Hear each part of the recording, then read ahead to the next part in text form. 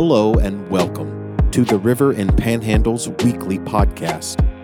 We are so excited that you are tuning in for this week's message.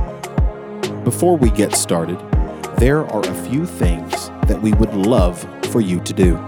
Share it, subscribe, and rate the podcast. So the message is about to begin.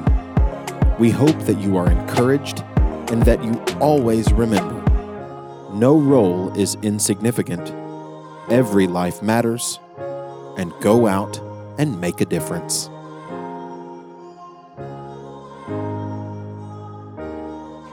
If you missed that, I'll tell you another time. Anyway, there was another kid on my street named Rodney, and Rodney and I were not best friends.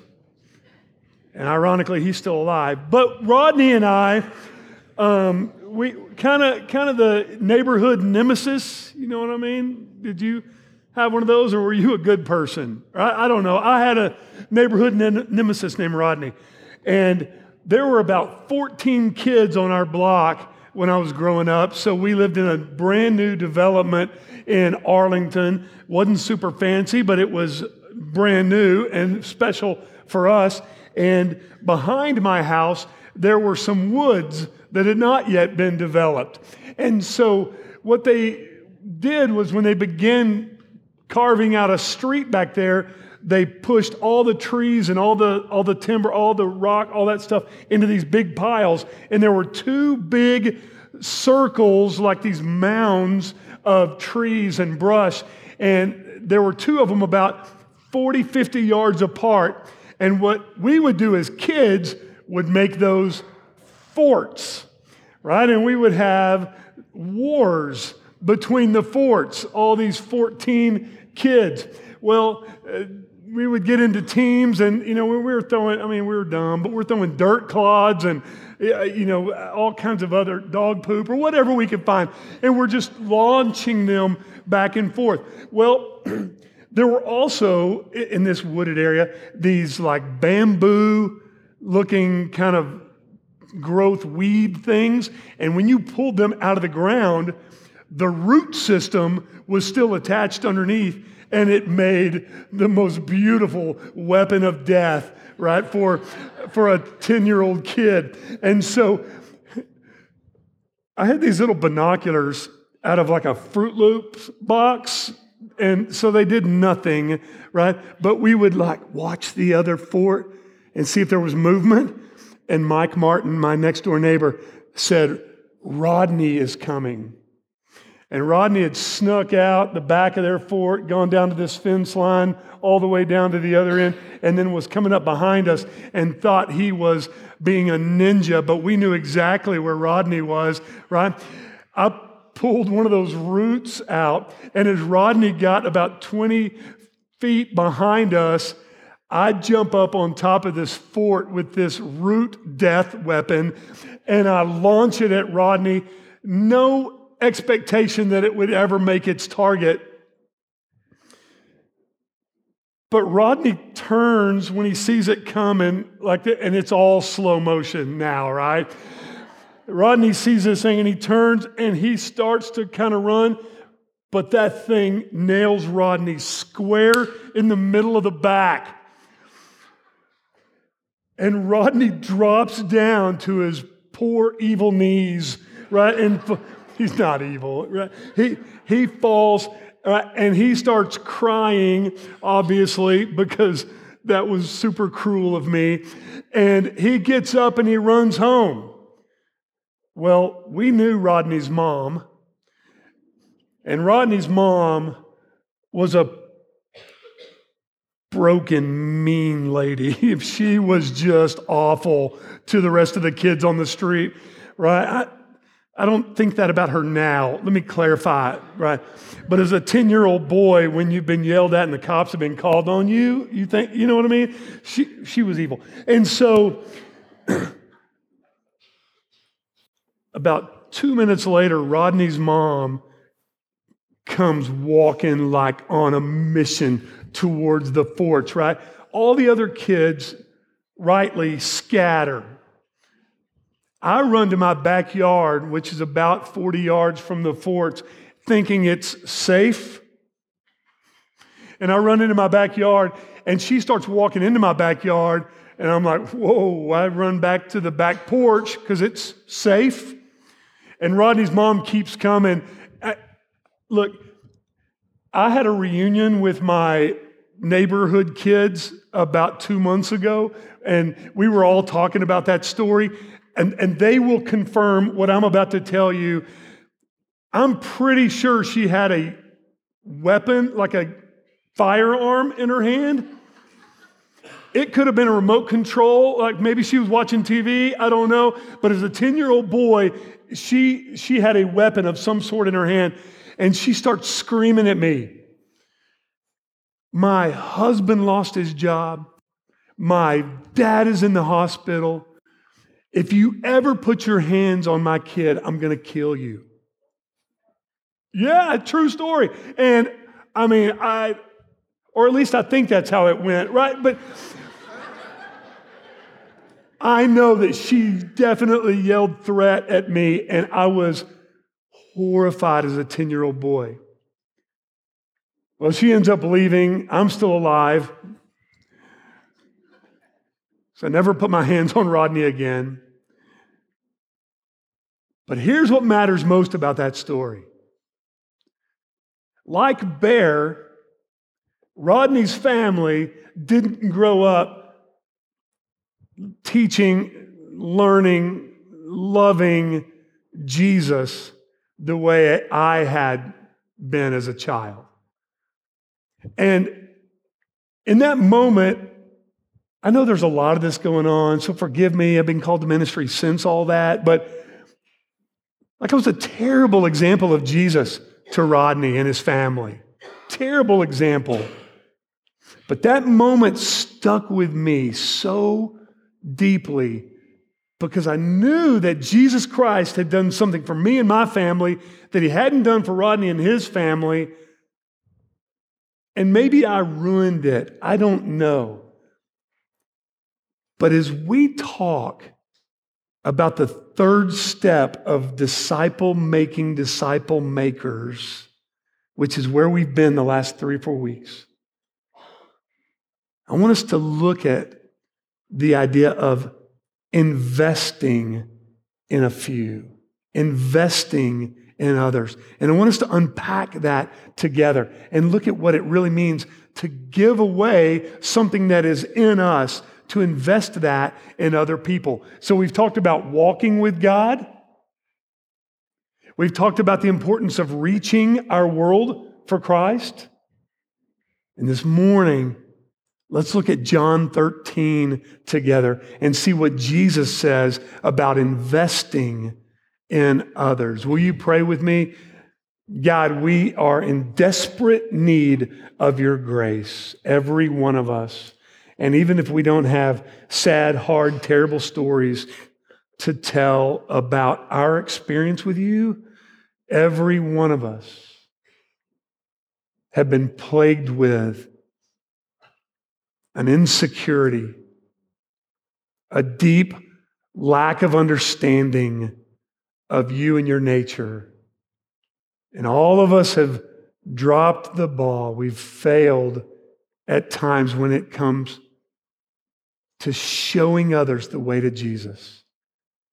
But by your grace and your mercy, you have given us so many opportunities to seek you and find you, to walk with you, to grow in our desire to share you with those around us, our world.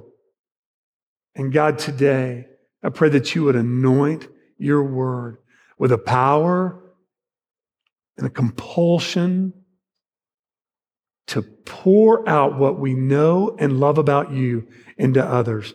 In the name of Jesus, we pray. Amen. Investing in a few has a lot to do with the next generation. There's no doubt about that. We have a great responsibility to pour out what we know and love about Jesus into the children and the grandchildren, nephews, nieces, neighbors, kids that we teach.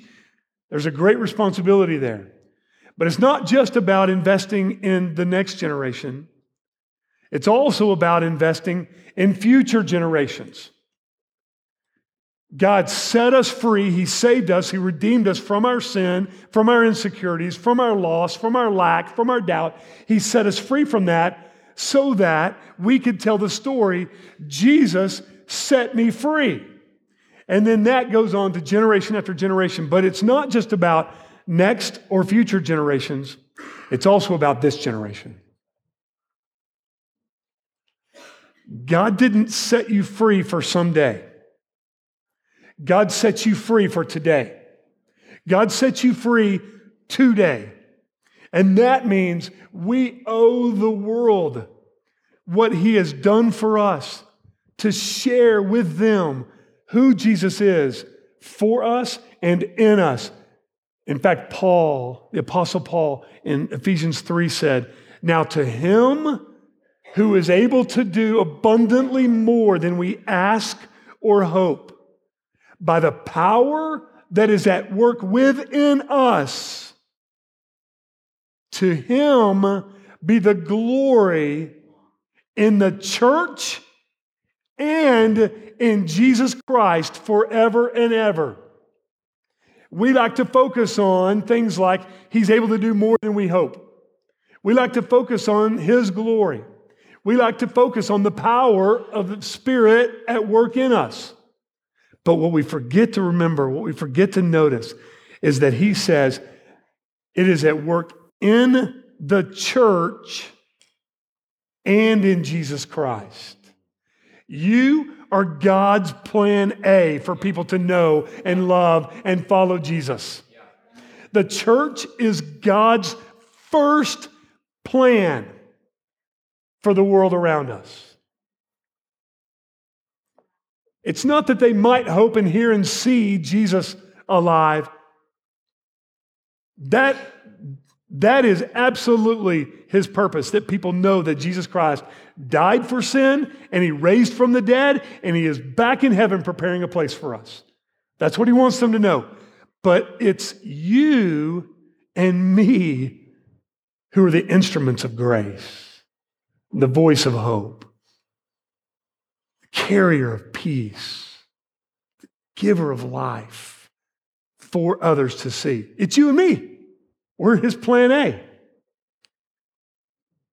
John 13, our great commandment, our great instruction from Jesus, when He says in the upper room, "A new commandment I give you," John 13, 34 and 35, "that you love one another."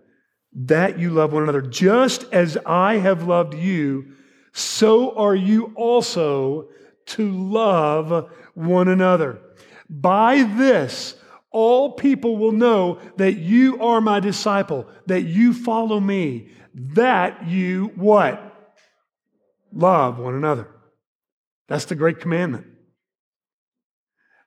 Now let's put that in context. Where and when is Jesus saying this? He says this in the upper room. Just moments before, He had washed His disciples' feet, pouring Himself out, emptying Himself, sacrificing, humbling Himself to wash their dirty disciple feet. And what He's about to do is tell Peter, "You're going to deny me. You're going to reject me. Here's my commandment, that you love one another. By this, all people will know you're my disciple, that you're my follower, if you love one another. Oh, but Peter, you're going to fall on your face. You're going to fail. You're going to deny me." I don't know about you, that feels really familiar. Because even as children of God, as followers of Jesus, sometimes we fall on our face and we forget who we are, whose we are, what Jesus. It's real for all of us, is it not? You can all go, mm-hmm. It's real for all of us. We all fall, we all stumble, we all fail God from time to time. But this commandment is given to us for three very distinct purposes. This is where we're going to be this morning.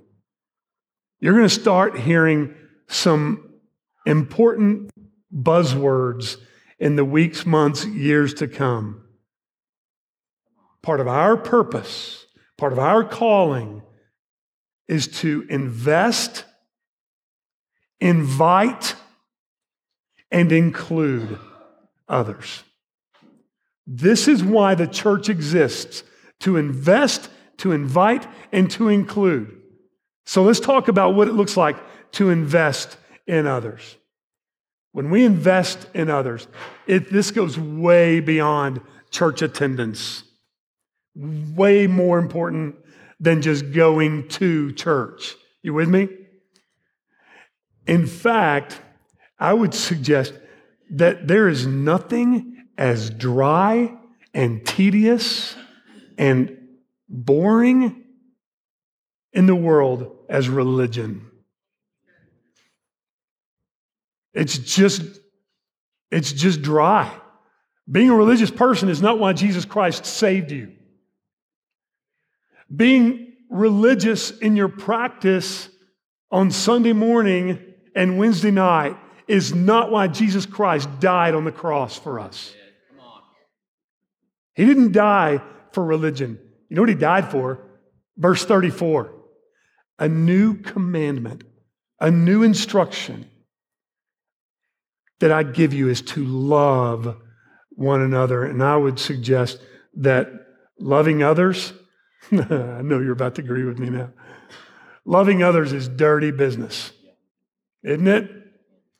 Loving people through their junk, loving people when we don't want to, loving people who don't love us back, it is dirty, dirty business. But I would also suggest this to us, that when God's sheep are a dirty gray, when we roll around in the muck and we get dirty, when we experience the stuff that life throws at us, the black sheep of the world are way more willing to let us in. I am not suggesting for 1 second that we are called to live like they do. I'm not suggesting that we do the things, say the same things, go the same places that they go. What I mean is, we've all walked through the junk and the pain and the loss and the suffering and the filth of this world. And when we carry that with us, the world starts to somehow connect with us. Instead of pretending to be something we're not, we say, I've walked through the junk and I still hold on to Jesus. I don't know how, but he was my only hope. Abundantly more than we ask or hope. That's what we're sharing. That Jesus Christ wants to do something for them that they cannot do for themselves. I know that you've walked through some hard times. Every one of us. Let me ask you this. Are the marks of the cross on you? Where your life looks like you have identified with the sacrifice and the crucifixion of Jesus Christ, and you carry the scars, not the open wounds. You have the scars of the cross on you. Not just on your body, but on your face, in your past, where people see that and they go, they've been through it. They're still here to tell the story. I might listen to what they say. What are the identifications in your life with the sacrifice of Jesus, the person of Jesus? What is it about your life where you can stand in front of others and say, man, I've died a death emotionally, mentally, spiritually, financially, maritally. I died a death, and I'm here to tell the story. I don't ever want to do that again, but I wouldn't trade it for the world. Come on. That's good. This is Jesus' word to us. I don't want to do that again, but I wouldn't trade it for the world because of what it did for your life. Investing in others means that we can sit with them over a cup of coffee or breakfast and say, I've walked through it, but I'm here to tell you, Jesus is enough. If you will trust Him, He will show Himself to you, and He will also set you free. When we invest in others, we live to tell the story. If you will follow Jesus, everything is not going to be perfect. It may not even be okay, but your perspective changes because you've been with Jesus. This is what investing in others is all about. And so it doesn't mean you go looking for trouble. If you ask God for suffering so you can identify with Jesus, you're a fool.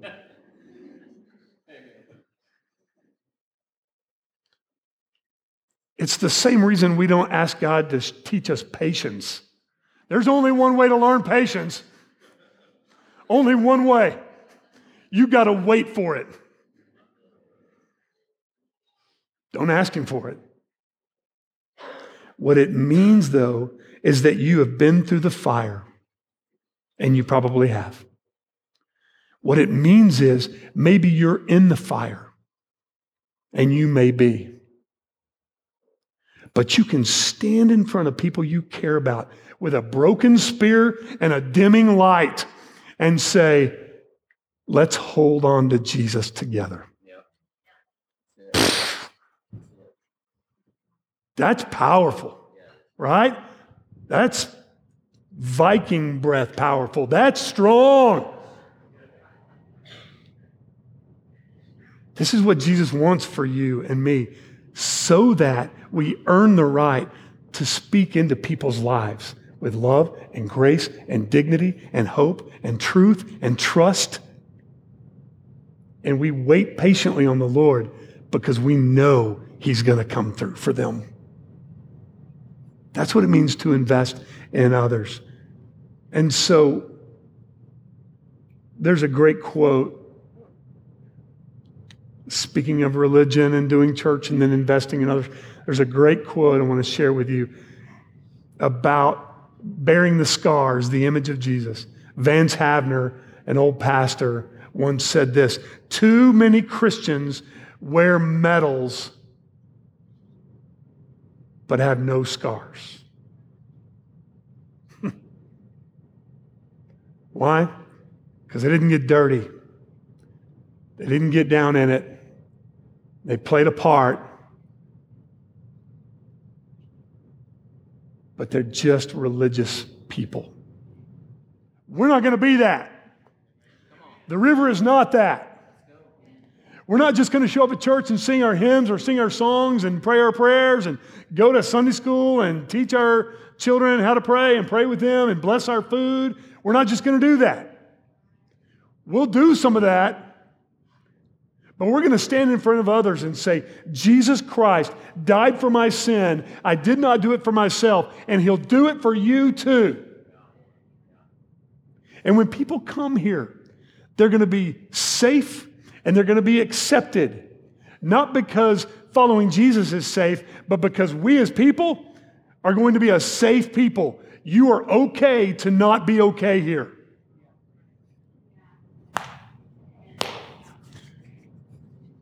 We are God's people, and we are messed up, but we trust Him.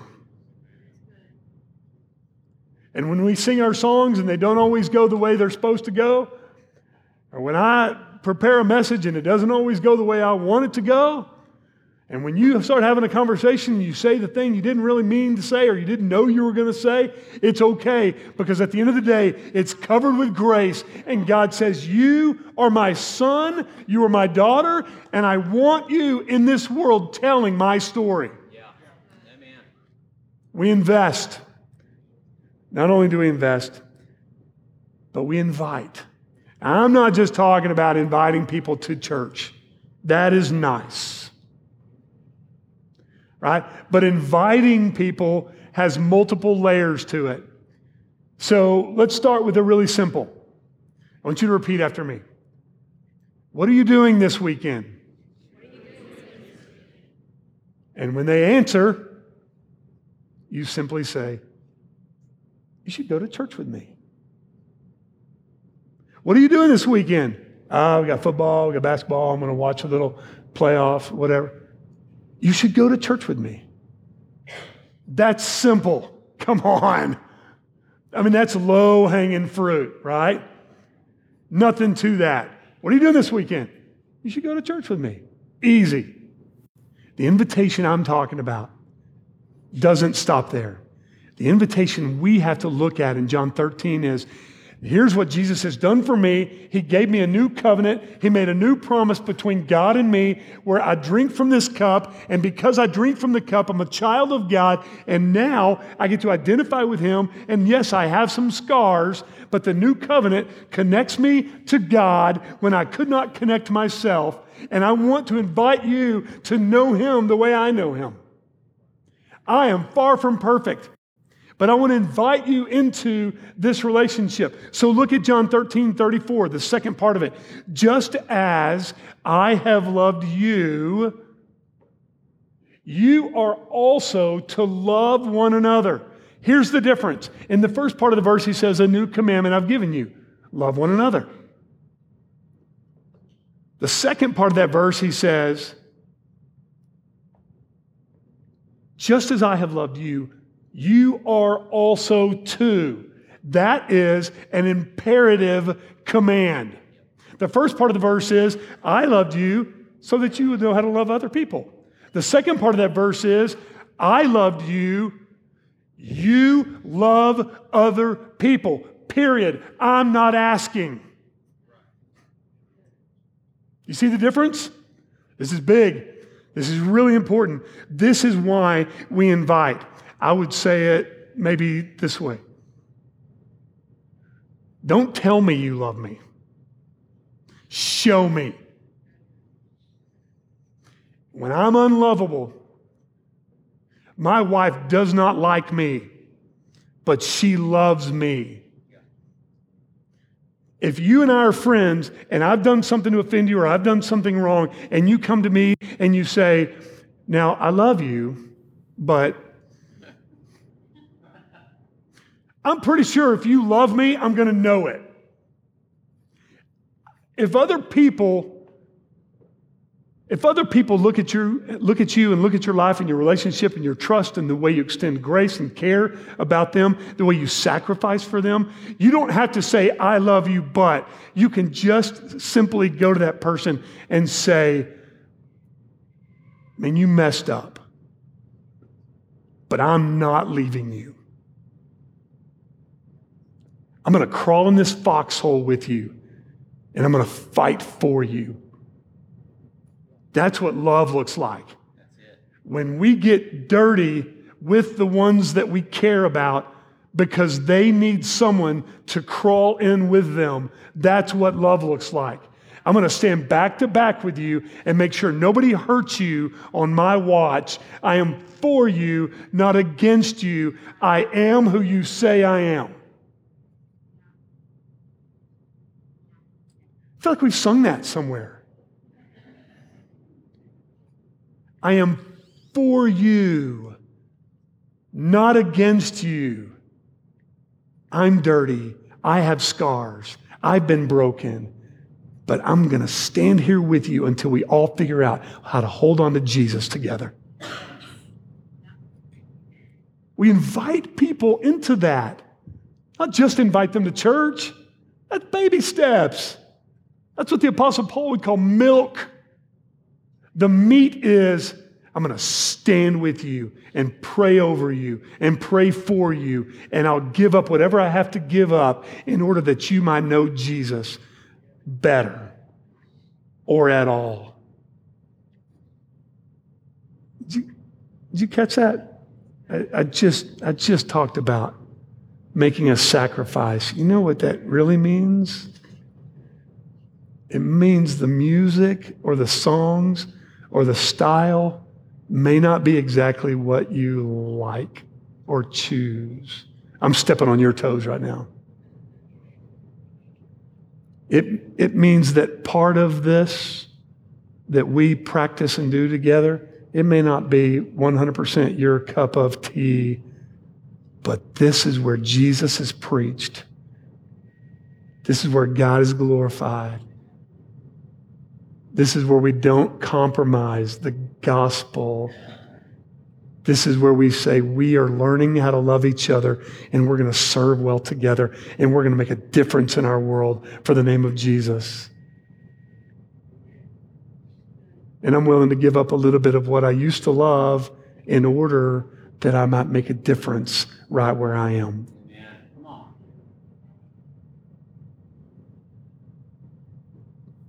For far too long, too many people have been hopping from one church to another because this place didn't satisfy all their needs. I would say, I love you, but see what I did there? Who cares what you want? Preach. Who cares what you want? What we all need is the truth and the power of the resurrection of Jesus Christ preached faithfully, and we sing songs that are vertical and praising the name of Jesus, and we don't compromise that, even when it doesn't always go the way we want it to, and we don't know the words. It's about Jesus, not you and me. Sacrifice. That's where invitation begins. I'm going to get out of my comfort zone because I don't want you to get left behind. Right? So, quick announcement. Shared several weeks ago that Ashley and I were in the process of adopting, and we've been looking forward to that for a long time. Started the process in 2021. Went through a season of grief, not being able to have children, and reignited the process last summer. Started to apply to agencies for adoption, and in September, before we started talking, you, me, the river, we were approached about a private adoption. And I don't think I shared all of that, but there is a little boy. Amen.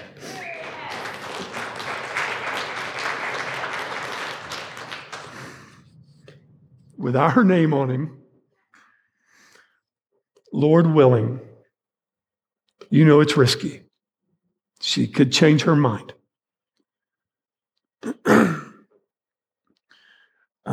Ashley is already headed that way because we don't want to miss it. I'm going to go join her tomorrow. Birth mother is showing some signs, and by the mercy, the grace of God, we will go get a little boy here at the 1st of February.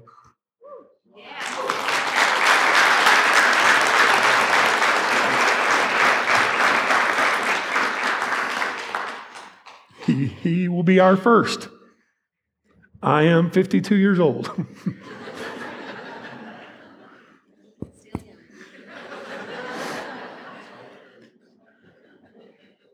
We're asking you to pray for us. I'm going to be out for a week or two, just as we do that. But we have begun praying and planning and preparing. Some great gifts of God will come and lead us the next 2 weeks. I was telling the elders, I'm going to be completely available. Phone, if you have my number. If not, we'll share that with you. I'm completely available online, whatever. I just won't be able to do the thing that I love the very most, which is hang out with you, spend time with you. But we will have lots of opportunity for that. And we can't wait to introduce you to that little boy. Jesus, please help us. So that's coming. Baby Warren is coming. And we're inviting him into our life. And we will make some sacrifices. And we're going to invite you into his life as well. But there's another level of invitation that matters so very deeply. We find that in Isaiah 26. If you want to look at that with me, Isaiah 26, 8 and 9 says, yes, Lord, in the paths of your judgment, O Lord. Yes, Lord, we wait for you. Your name and renown, your name and remembrance, who you are, is the desire of our hearts. In the path of your judgments, O Lord, we wait for you.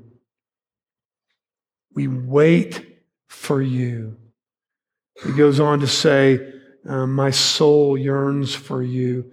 My soul yearns in the night. My spirit within me earnestly seeks you. For when your judgments are in the earth, the inhabitants of the world learn righteousness. Watch this. When the judgments of the Lord are in the earth, and they are they not? We see it all around us. We have to choose righteousness, learn righteousness. The world doesn't know what is righteous. That means you and I have been charged. A new covenant I give you, that you love one another, means we are telling others how to follow Jesus. We don't just take what we've been given and say, thank you, Lord. It means we take what we've been given and we give it away to others. This is a massive, integral part of following Jesus. Huge part of following him. It's what Jesus meant in Matthew 5 when he says, you are the salt of the earth, right? The saltiness can lose its power, right? And then he goes on to say, you are the light of the world. A city on the hill cannot be hidden. This is what he means. Once you've heard, once you know, you have a responsibility to do something with that. It's also a privilege, but we cannot keep that for ourselves. This life is not an episode of Hoarders. Have you ever watched that show? It will mess you up.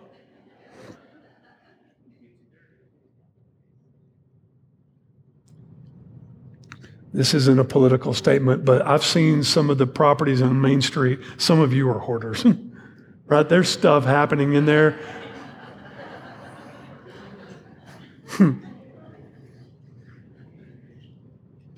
God didn't give us anything to keep for ourselves. He gave us everything to give it all away. This is what the incarnation of Jesus Christ is all about. God gave Jesus everything, meaning in his Godship, Jesus Christ, the author and sustainer of the universe, had everything he ever wanted and needed. But God gave him flesh, so now he's been made like us so that he could give it away. Everything you've been given, God gave you, not for you, but for everyone else around you. Every breath you take is for the people around you. Every experience you have is for the people around you. Every joy, every tear, every fight, every loss, all of it is for the people around you. And sometimes we stand up and we go, God did this for us. Thank you, Jesus.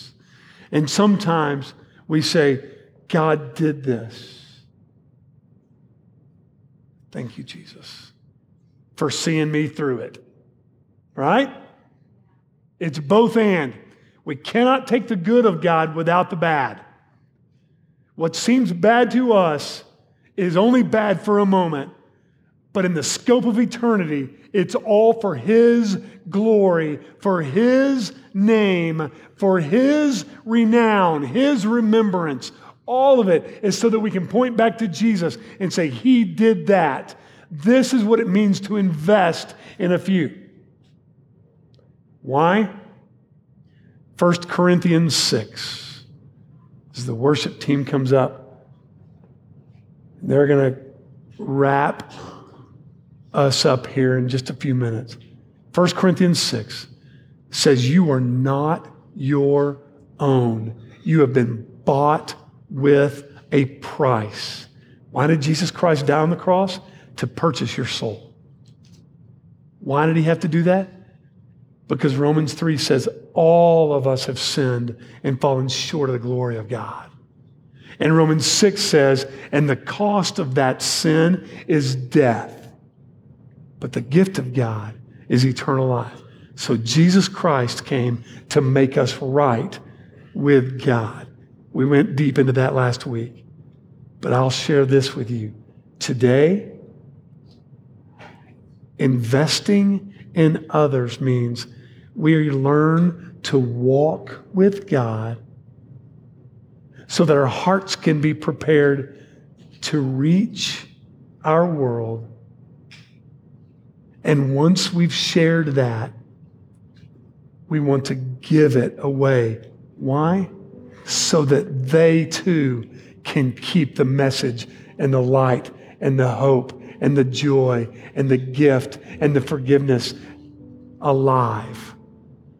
Not just for the next generation, not just for future generations, but alive and well, thriving today in the world we live in.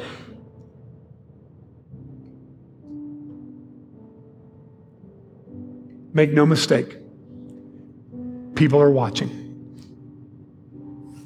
Our world is watching. And so,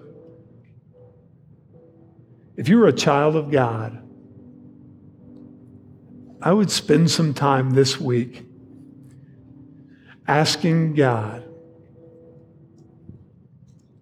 I don't know how, but God, will you use these scars that I carry to point others to you?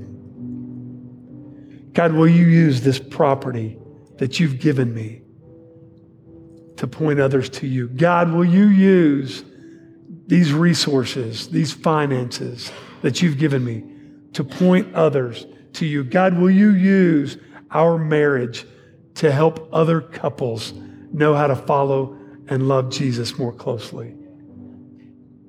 God, will you use my simple, quiet life? Will you use me to invest in a few, to help them know how to follow and love Jesus with all their hearts? This is the call of God on our lives. Will you allow His person, His purpose to be the focus of your life? We've talked about a disciple-making movement here at the river, and it is coming. And I can't wait. And very shortly, there's going to be small groups of people who are discovering how to walk more closely with God, to reach their world, and then prepare to invest in a few. And then new groups are going to start, and then they're going to reach more people. And then new groups are going to start, and they're going to reach more people. And new groups are going to start, and they're going to reach more people. And this will never, ever, ever, ever, ever be about the river in Panhandle. It will be about the kingdom of God growing exponentially in ways that we could not comprehend. That's what a movement is about. We could start programs, we could start Bible studies, we could start ministry, and people would be affected. But that's not why Jesus died for us. Jesus died to impact the kingdom further, more abundantly, more exceedingly than we could ever hope or imagine, by His power at work in us. To Him be the glory in the church, in the name of Jesus, forever and ever and ever. Amen. Are you with me? Let's do this. God, we love you. We need you. God, we look back on all that you've done for us. and we say thank you. God, we look at our own lives where we see empty places, hoping and expecting that you might do something. And we say thank you.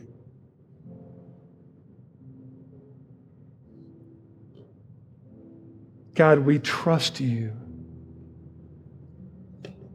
God, I know there are people in this room that don't have all the confidence to share their faith with others. But God, I pray that you would make their faith great and others would see it and be drawn to it. And they would be able to tell the story, when I almost lost hope, Jesus rescued me. God, give us those conversations. Help us to invest in others. Help us to make a difference. God, we love you. In Jesus' name we pray. And that's this week's message. We hope that you are encouraged and inspired. If you would like to join our online campus and experience the service as it happens live, go follow us on Facebook or YouTube by searching The River in Panhandle, Texas. Have an amazing and blessed week.